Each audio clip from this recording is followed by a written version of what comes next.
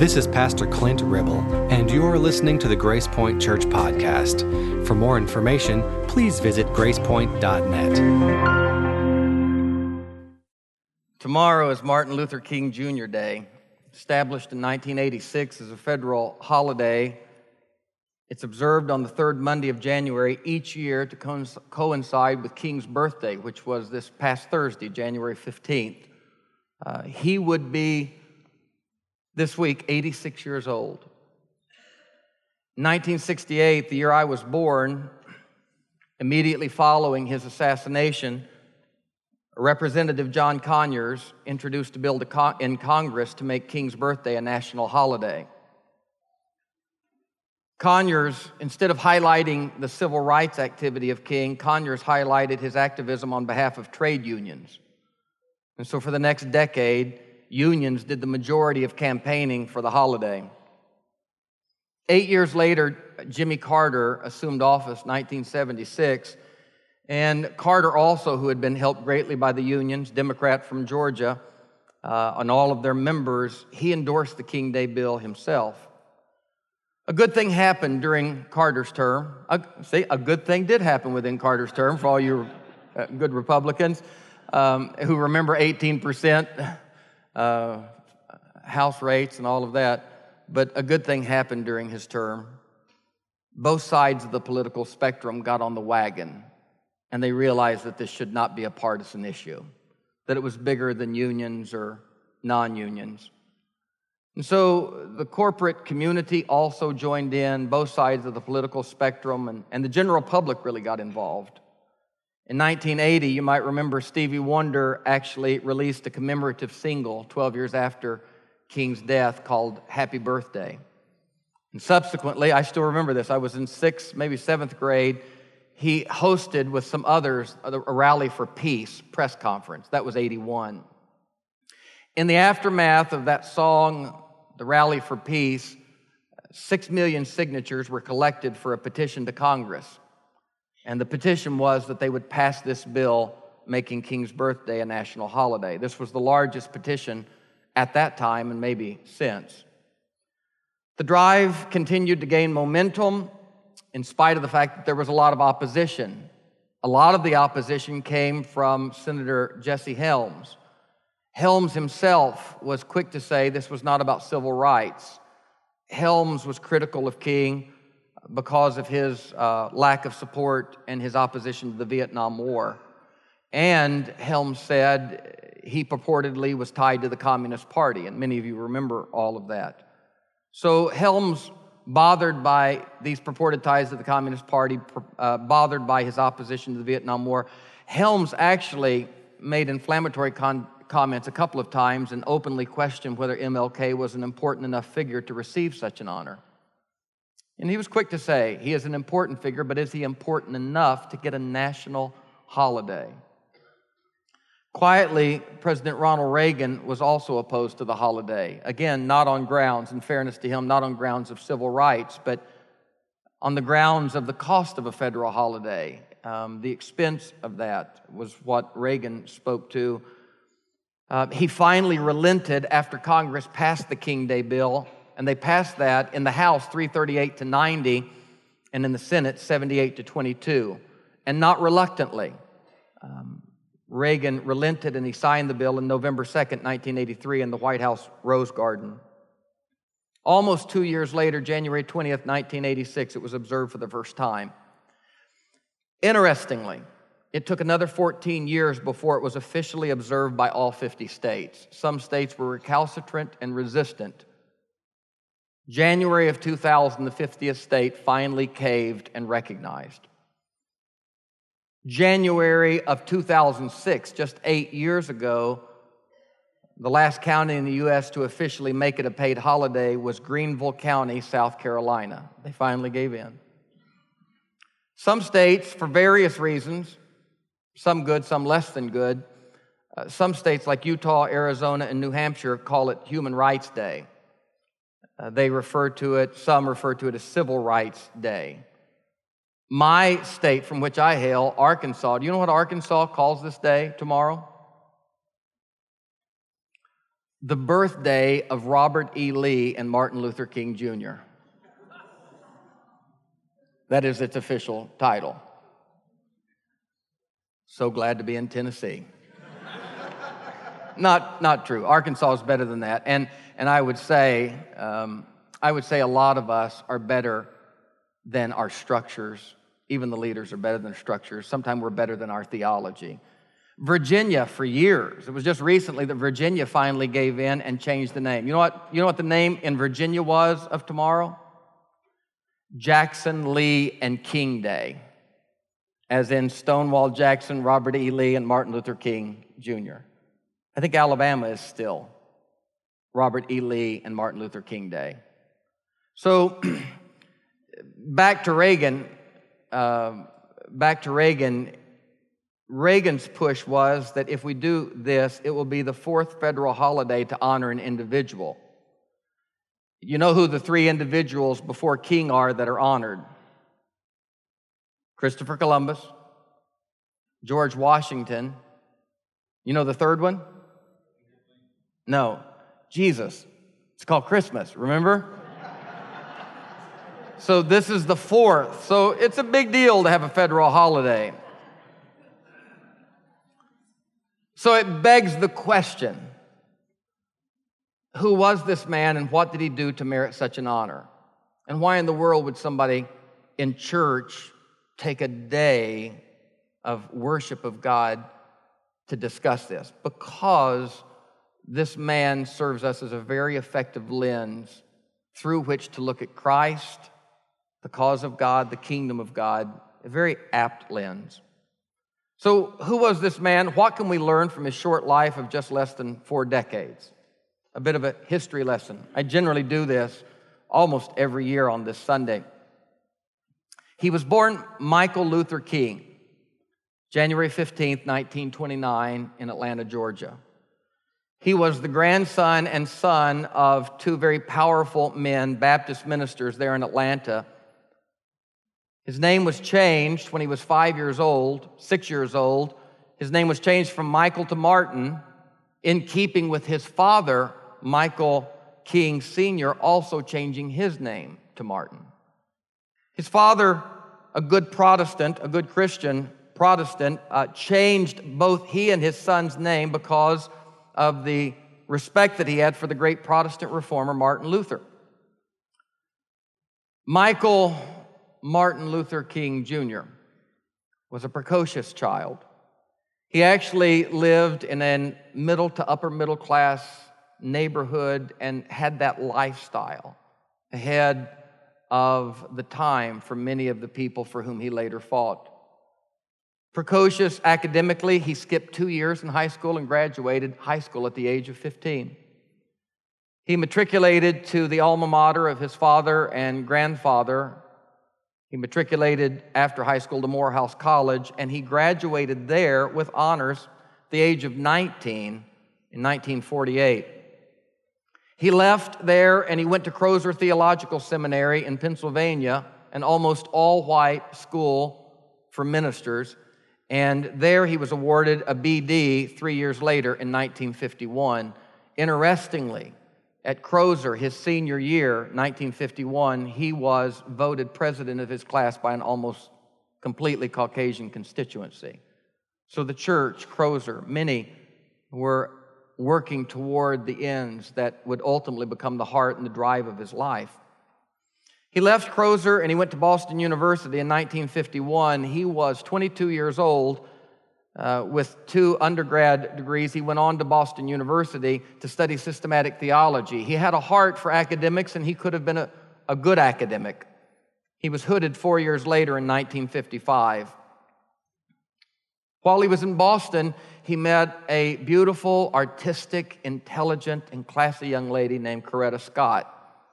They later remarried, and they had 4 children, 2 boys and 2 girls.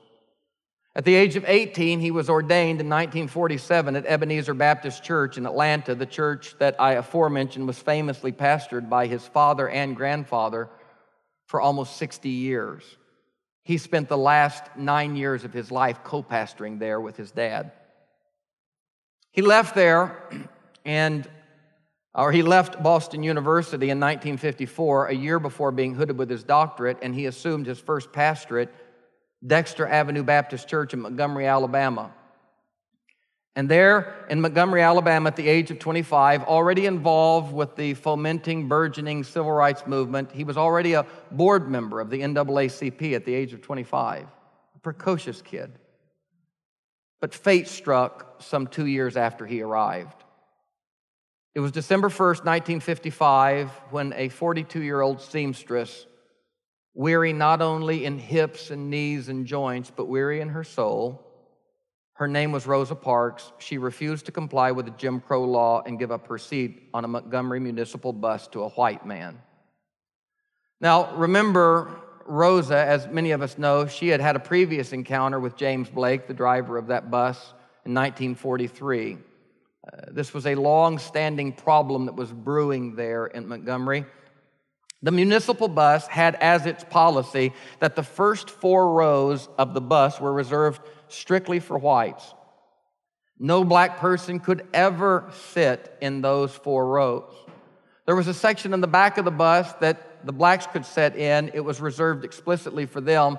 And between those 4 rows and the section for African Americans was a middle section.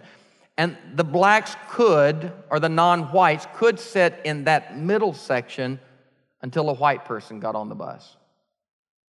And if one white person got on the bus, the entire middle section had to be vacated. Not only this, but the incredible indignity was that every person who got on the bus would climb the stairs and place their money in the receptacle. But upon placing money in a receptacle, black men and women would have to climb back down the stairs and, whether in sleet or snow, go to the back of the bus and enter the bus there. Amazing. 60 years later, we look back at that and think, my God, were we there? And you can only wonder 60 years from now what we will look back on and say, my God, were we there? And truly, you can only wonder that. It takes prophetic vision, and that imperfect to even speculate. On that particular day, Rosa Parks got on the bus, and when the police officer came, he asked Blake, do you want to sign out a warrant or just let her go with a warning? And Blake said, I want her arrested. And the young man, the officer, looked at Rosa Parks and said, ma'am, I may have to arrest you now. And Rosa Parks said, I looked at him with strength that I had never known. She said, for you see, my parents had always taught me to keep my head down. My parents had taught me in that Jim Crow South to not push things and it would be all right for me. My parents taught me that. And they taught me to fear above all things that jail down there, that county jail. And she said, on this particular day, I realized that for fear of that jail, I had incarcerated myself all of my life in a prison greater than any jail. And she said, with great peace, I looked at him and said, you may do that. And I was free. The picture of her fingerprinting was indeed that proverbial shot heard round the world. And the black community there in Montgomery formed a new organization to lead a bus boycott. Philip Yancey says, quote, our friend who was here just under a year ago, Yancey said, by default, that organization chose as a compromise candidate for its leadership the new minister in town, the 26-year-old king who looked more like a teen than a man. Martin Luther accepted the appointment in spite of the sad fact that by his own admission earlier that same year in March, when a 15-year-old girl named Claudette Colvin had suffered the same fate, when asked to get involved, King refused to get involved, saying he needed to focus, quote, his attention on leading his church. Something he forever regretted and something that gave him great mercy for scared white ministers who would follow in that same regard. He finally relented, led the movement, and 382 days later, the boycott resulted in a Supreme Court decision allowing, or rather outlawing, racial segregation on all public transport. Immediately after King was announced as the boycott's leader, in the first days of the boycott, he was arrested and jailed for driving 30 miles per hour in a 25 mile per hour zone, which he said he did not do because he was no fool. He always drove under the speed limit. The next evening, after being arrested, after being released, King said that he sat at his kitchen table, 26 years old, wondering if he could do this. As he sat there wrestling within his own soul and scared, he said the phone rang, and a voice on the other end of the line with expletives beyond the scope of this pulpit's ability to use, unless you're Phyllis Tickle,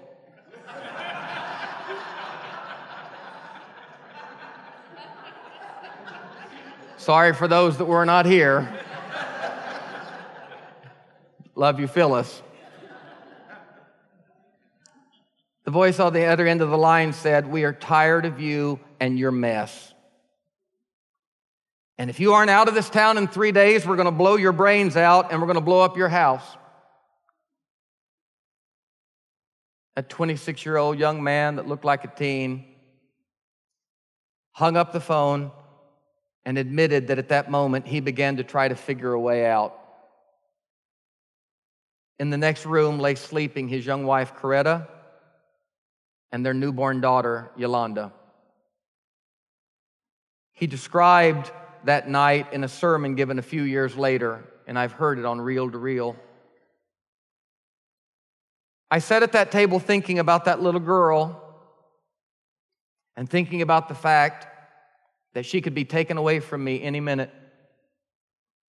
And I started thinking about a dedicated, devoted, and loyal wife who was over there a few feet away, asleep. And I got to the point that I couldn't take it anymore. I was weak. And I discovered then that religion had to become real to me. And I had to know God for myself. King admitted later in his own work that faith had never been something deeply personal to him. He nepotistically made his way to the ministry, following the lineage of a grandfather and a father, but was that child who always pushed back on the Sunday school teacher, dubious to the facts of the Bible, even doubting the resurrection. That followed him through his academic career. This was a man on the verge of conversion. I discovered then that religion had to become real to me, and I had to know God for myself. And I bowed down over that cup of coffee, and I will never forget it. I prayed a prayer. I prayed out loud that night. I said, "Lord, I'm down here trying to do what's right. I think I'm right. I think the cause that we represent is right. But Lord, I must confess that I'm weak now, and I'm faltering, and I'm losing my courage." And it seemed at that moment that I can hear an inner voice for the first time in my life speaking to me. And it said, "Martin Luther, stand up for righteousness. Stand up for justice, son. Stand up for truth." I heard him say, "Lo, I will be with you even unto the end of the world." I heard the voice of Jesus saying, "Still to fight on." He promised never to leave me, never to leave me alone. No, never alone. No, never alone. He promised never to leave me, never to leave me alone. As promised, 3 nights later, a bomb exploded on the porch of their home, and almost miraculously, the lives of Martin, Coretta, and Yolanda were spared. The damage was significant, and as King explored what had happened, he said he was filled with a supernatural serenity, and he said, quote, "My experience a few nights before had given me the strength to face it." And for the rest of his 13 years on earth, the promise of God's continuing abiding presence buoyed and sustained him. In 1957, at the age of 28, he was elected president of the newly formed but quickly formidable Southern Christian Leadership Conference, the SCLC. His role in the civil rights struggle escalated rapidly, his powerful gifts forging space for him. In 1959, he was so burdened by the local church that he served and his inability to give himself completely to it that he resigned Dexter Avenue Baptist Church, and he made his way to Ebenezer in Atlanta to be the co-pastor with his father. In the ensuing years, he devoted himself to organizing historical marches and demonstrations in such cities as Birmingham, St. Augustine, Selma, and Chicago. He was repeatedly arrested and jailed. He suffered severe beatings on multiple occasions, but some say that his finest hour came August 28, 1963, when at the age of 34 years old, he led over 250,000 people in the Great March on Washington, D.C. The march culminated in his legendary speech, "I Have a Dream," given at the steps of the Lincoln Memorial, and joining Lincoln's Gettysburg Address, all of us would concur almost unanimously that it is one of the two greatest speeches in U.S. history. The next year, the global community awarded him its highest honor, the Nobel Peace Prize. At 34, he was, to that point, the youngest person ever so honored. In 1966, depressed, bedraggled, and weary in soul, his own testimony was that his dream now had become a nightmare, and he languished to believe that faith would ever end in sight on this matter. But still pressing on, in 66, in a radically bold move, King moved his family into a Chicago slum to demonstrate their support and concern for the impoverished city dwellers there, black or white. His co-laborer, Ralph Abernathy, later wrote that they received a worse reception in this northern city than they had ever received anywhere in the South. The violence and the wrath, Abernathy said, were so menacing that it deeply shook both he and King. All of his biographers recount, if you've read the books, you have read the tense encounter between King and his compatriots and Chicago's corrupt mayor, Richard Daley. King's workers were feeling deeply betrayed by Daley because Daley had promised them a continued right to march, not only a right to march, but Daley had promised them in all of their gatherings police protection. In the meantime, behind their back, Daley had secretly obtained court orders to ban all future marches. They came to the Waterloo meeting. King was there with his comrades. Daley was there with his. And King, strangely, all reported, sat silently through a long period of acrimony and rancor. And just as the meeting was about to break apart in bitterness and futility, King spoke up with a calm intensity, and this is what he said. "I know you are tired of our demonstrations, but let me say that if you are tired of demonstrations, please hear me, I am tired of demonstrating. I am tired of the threat of death. I want to live. I don't want to be a martyr. And there are moments when I doubt if I am going to make it through. I understand, Mayor Daley, that you are tired, but we are tired of getting hit. We are tired of being beaten. We are tired of going to jail. But the important thing is not how tired we are. The important thing is to get rid of the conditions that have led us to march." Now, gentlemen, King said, "You know we don't have much. We don't have much money, we don't have much education, and we don't have political power." King softened and whispered, "Mr. Daley, all we have is our bodies.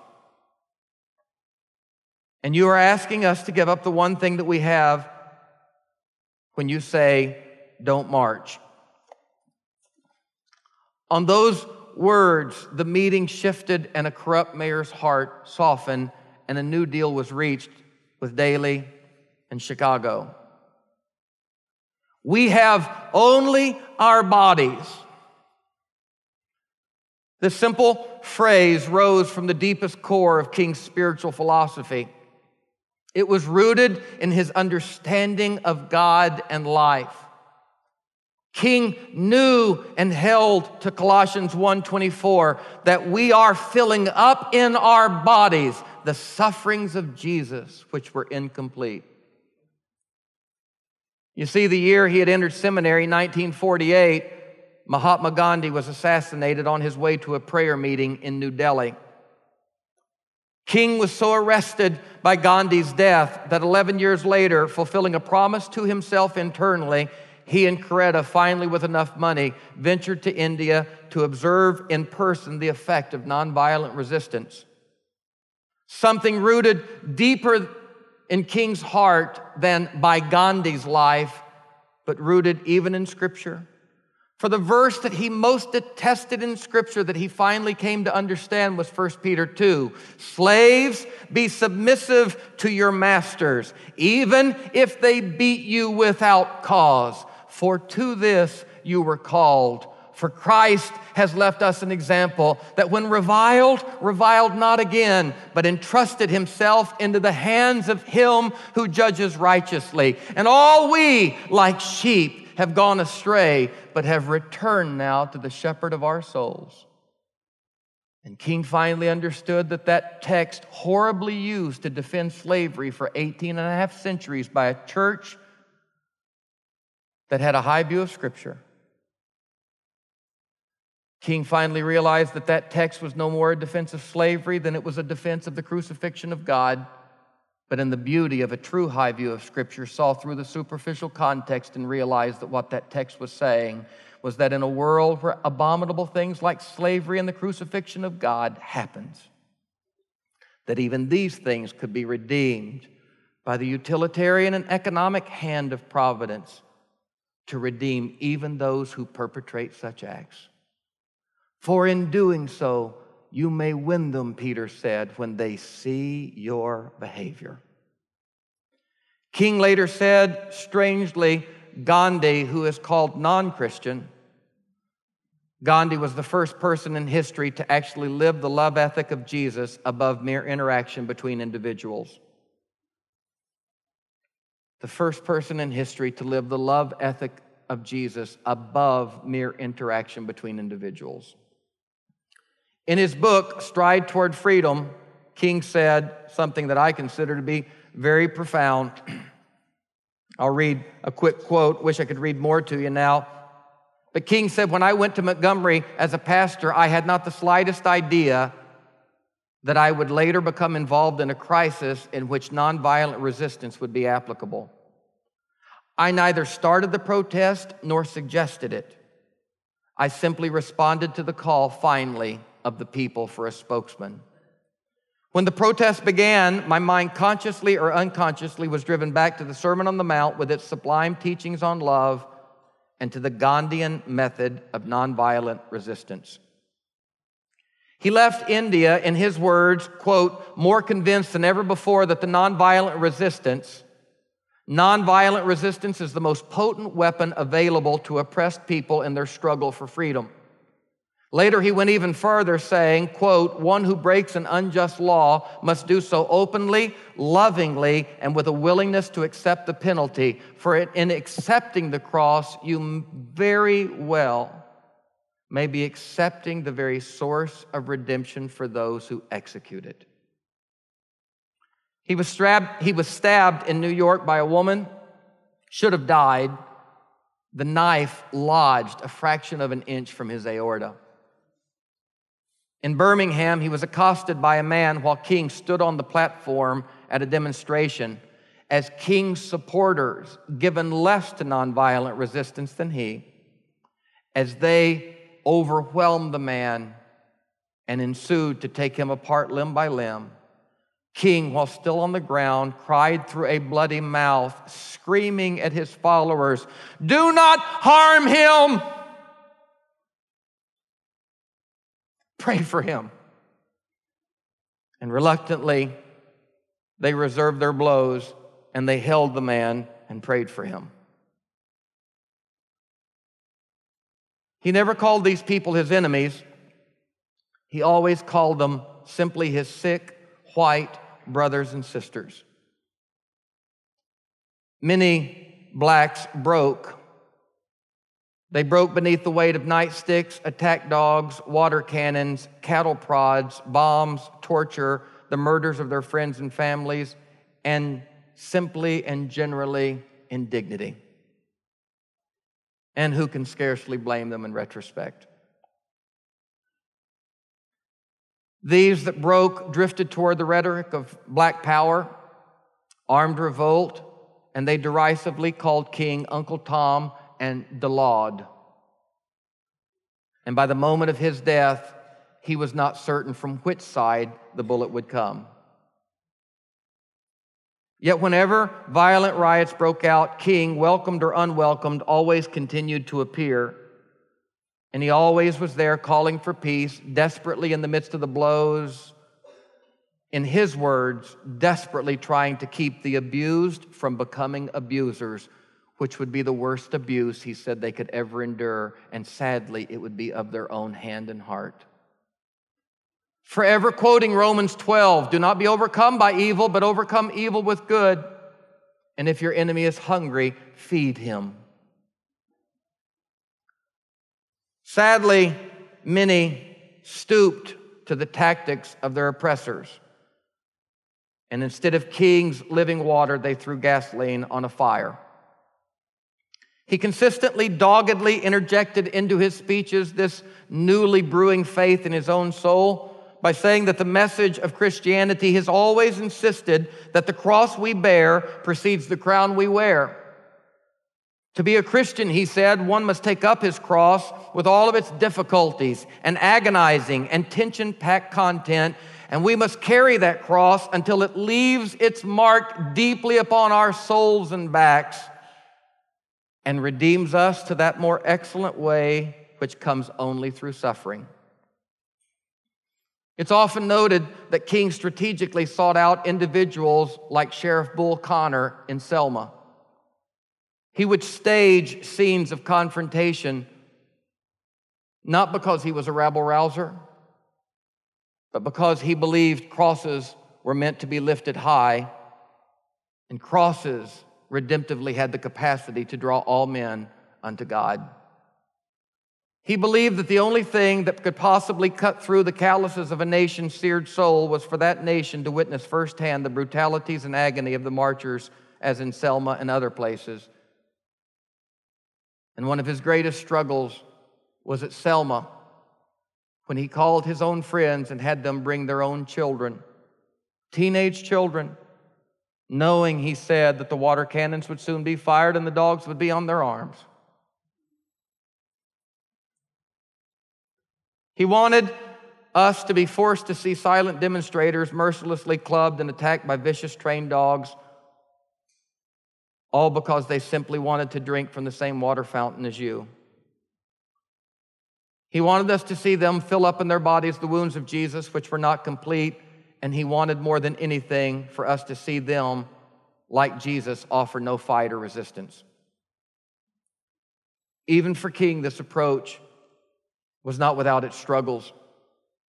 In his letters from the Birmingham jail, a moving anthology of his thoughts that was smuggled out on bits of toilet paper and in the margins of newspapers, King recounted in compelling detail his own desperate struggle to forgive, his own desperate struggle with bitterness, his own desperate struggle to stay this nearly impossible soul course first established by his Lord, who was not only led to the slaughter, but was led as a lamb to the slaughter. And perhaps now, as theology continues to unfold, we realize that it was the lambness more than the slaughter that was our ultimate redemption. In an address to some restless students who were beginning to crumble under the load, King said this: "There is something in this student movement which says to us that we shall overcome. Before the victory is won, some may have to get scarred up, but we shall overcome. Before the victory of brotherhood is achieved, some will maybe face physical death, but we shall overcome. Before the victory is won, some will lose jobs. Some will be called communists and Reds merely because they believe in brotherhood. Some will be dismissed as dangerous rabble-rousers and agitators merely because they're standing up for what is right, but we shall overcome. That is the basis of this movement. And as I like to say, there is something in this universe that justifies Carlyle in saying that no lie can live forever. We shall overcome because there is something in this universe which justifies William Cullen Bryant in saying that truth crushed to earth shall rise again. We shall overcome because there is something in this universe that justifies James Russell Lowell in saying truth forever on the scaffold, wrong forever on the throne, yet that scaffold sways the future, and behind the dim unknown standeth God within the shadow, keeping watch above his own. His words were personally prophetic. And in early spring of 1968, as my friend Chris Hauser reminded me this morning, instead of taking a trip upon invitation by Thomas Merton to Gethsemane and the Abbey there, King declined Merton's request, and instead of a few days in repose, in the last week of March 1968, he made his way to Memphis to lend his support to the city's sanitation workers, men and women who were not being paid when the weather was bad and they were sent home. My mother was in the hospital getting ready to give birth to me when King was gathering with those there struggling to make ends meet, gathering in solidarity with those who deserve fair treatment. In a gathering the evening of April 3rd, the day I was exactly 1 week old in Pekin, Illinois, King gave his I've Been to the Mountaintop speech on the evening before his death. And in it, he rallied his beleaguered followers saying this: "It really doesn't happen now what happens to me. Some have been talking about the threats that are out there. And you've been wondering what would happen to me because of some of our sick white brothers. And I will tell you now, like anybody, I would like to live a long life." His own followers said at the mountaintop speech, his shoulders were beginning to stoop. His cadence was less driven. He was weary now. And he told them, like anybody, I would like to live a long life. Longevity has its place, but I'm not concerned about that now. I just want to do God's will. And he's allowed me to go up to the mountaintop, and I've looked over and I've seen the promised land. I may not get there with you, children, but I want you to know tonight that we as a people will get to the promised land. And I want you to know tonight, I am happy.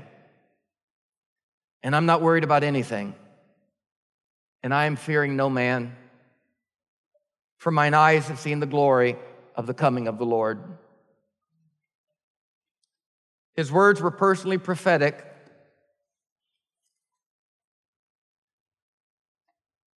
And the next day in Memphis, on the balcony of the Lorraine Motel, he was fatally shot. 5 days later, his heartbroken parents, his young wife Coretta, and 4 children under the age of 12 laid him to rest. President Lyndon Baines Johnson declared the day a national day of mourning. A crowd of 300,000 attended his funeral. And if I would have been capable, I would have myself. For his methods have informed mine. His methods have inspired me to see Jesus clear, to have mercy for both sides, to call both sides to mercy and love, to go both sides away from demonization. He is one of the 10 20th century martyrs from around the world who are depicted in statues above the great west door of Westminster Abbey in London. If you are ever there, do not miss it. Posthumously, he's been awarded the Presidential Medal of Freedom, the Congressional Gold Medal. Time Magazine Person of the Century poll ranked him 6th A 2005 joint study by the Discovery Channel and AOL voted him the third greatest American behind Abraham Lincoln and Ronald Reagan. A very recent Gallup poll named him the second most admired person in the 20th century. But I would be remiss today if I did not say he was not a perfect man. And sadly, some of the things that I'm about to say have been strongly on the minds of some of you listening. And I was getting there, but grace always calls us to come to these things last. Since his death, revelations of his human frailty have been observed by objective historical inquiry, and these revelations have been spotlighted by his detractors. The latter detractors have spotlighted, no doubt, these frailties of King in an effort to undermine not only his credibility, but sadly, the credibility of his life, work, and cause. King worked during the height of the Cold War, when communism ranked as our greatest enemy, and as the nation became fearful and punchy, and some of you were doing bomb drills in your schools, not just tornado drills. Our nation fell into the Red Scare and McCarthyism, and consequently, King became suspect to the powers that be. I am clear by my estimation that history has proven him to be no communist, though he admittedly tired of the inequities and abuses that he saw his people suffering under democratic capitalism, where they had once legally and now tacitly been purchasable commodities. He had a famously mutually antagonistic relationship with the head of the FBI, J. Edgar Hoover. And I might add as a parenthetical, J. Edgar Hoover's private life, now as we look back, had plenty of interesting details as well. With the consent of the Attorney General Robert Kennedy, wiretaps were placed on King and his associates for several years, and suffice to say, the tapes did not prove to be King to be a communist. As a matter of fact, if anything, the opposite was revealed. He was a patriot. Sadly, those tapes did reveal some things. The tapes and the constant surveillance did reveal that accusations of King's sexual impropriety were not unfounded. After his death, many continued to defend him against these so-called rumors, but once the Freedom of Information Act released the transcript of many of those tapes in his hotel rooms, sadly, even those closest to King say they revealed impropriety. Those closest to him seldom argue that point. I will say that King's attorney and close friend Clarence B. Jones said that while there was fault there, much of what was recorded was only midnight talk or just two close friends joking around about women.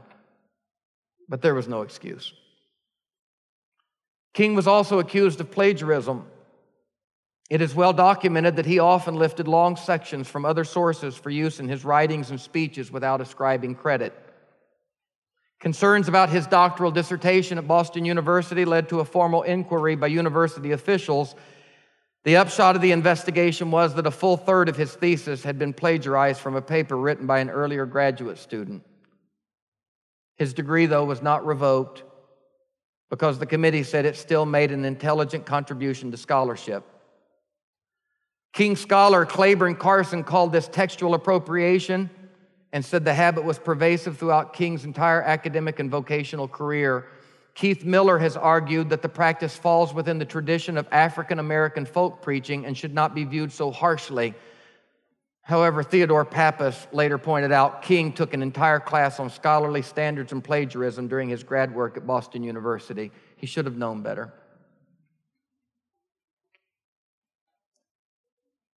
All of these disclosures, interestingly, and I believe fortunately, have not fatally damaged his memory nor his cause. Antonio, I'd love for you guys to come and get ready to sing as I say something very critically important for all of us here today. The disclosures of his frailties and fissures have in a profound way underscored the reality that he was not simply a hero. He was no angel, and he was certainly no God. These frailties have underscored that he was not a hero, he was a human hero. And the only kind of hero that actually exists amongst humans, and that is a flawed, frail human hero. One of the sad defense mechanisms utilized by our lesser self, you and me, one of the sad defense mechanisms used by our shadow side is our tendency to elevate our heroes and saints to such mythological, supernatural heights. And the reason we elevate them to these impossible standards is not for their sake, it's for ours. Because the result, once we get them in that marble statue, once we place them above the door at Westminster Abbey, we then are relieved of any serious responsibility to imitate them, and we are left with a much simpler duty to praise and honor them. For it is much easier to honor King than live like him. And the same is true of Jesus, the one he followed, who was never wont to ask for worship, but often asked for us to follow him. Down deep inside, we all know that superficial veneration is much easier than committed imitation. And as Philip Yancey so well stated, King's moral weaknesses provide a convenient excuse for anyone who wants to avoid his message. And ironically, people perpetrating what I believe is one of the most egregious sins, racism, those people are still quick to pounce on his flaws while blatantly unwilling to see the two-by-four in their own eye. What jeopardy we are in this world if the flaws of the messenger invalidate the message. What jeopardy? His flaws were unfortunate, but for me, they were not undermining. Periodically, for reasons beyond us,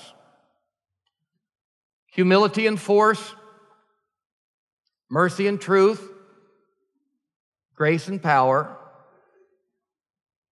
Periodically, every century, maybe every millennia, these things descend in momentous proportions on a human being.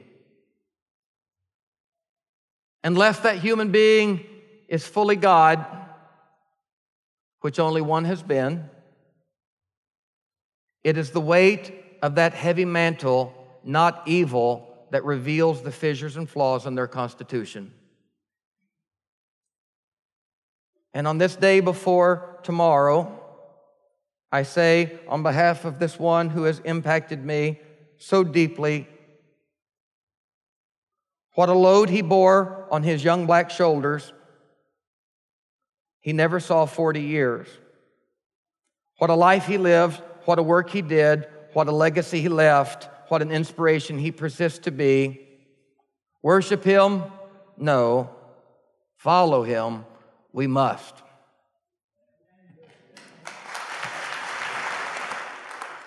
And as our benediction and prayer today, from the words of our friend Philip Yancey, many of the Christians who still balk at seeing Martin Luther King Jr. as God's instrument have no problem worshiping in churches that once portrayed him as the enemy, that opposed his ideals, and that either directly or indirectly perpetuated the sin of racism he fought with his own body.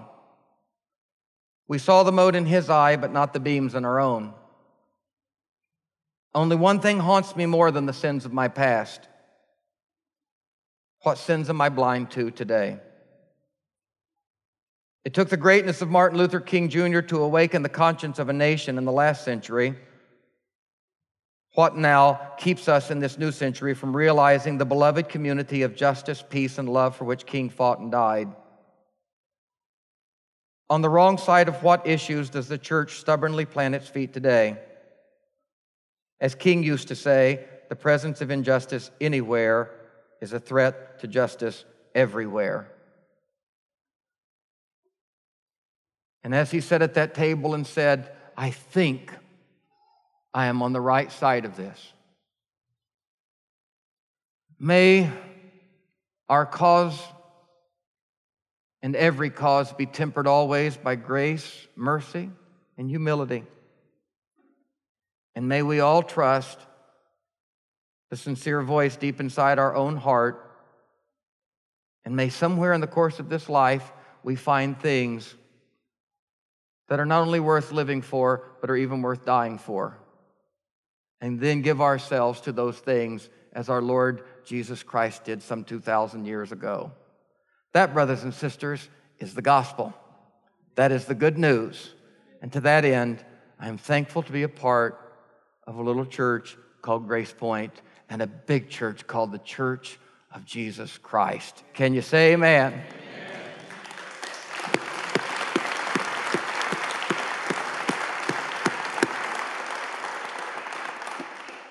Go in God's grace and be good to one another.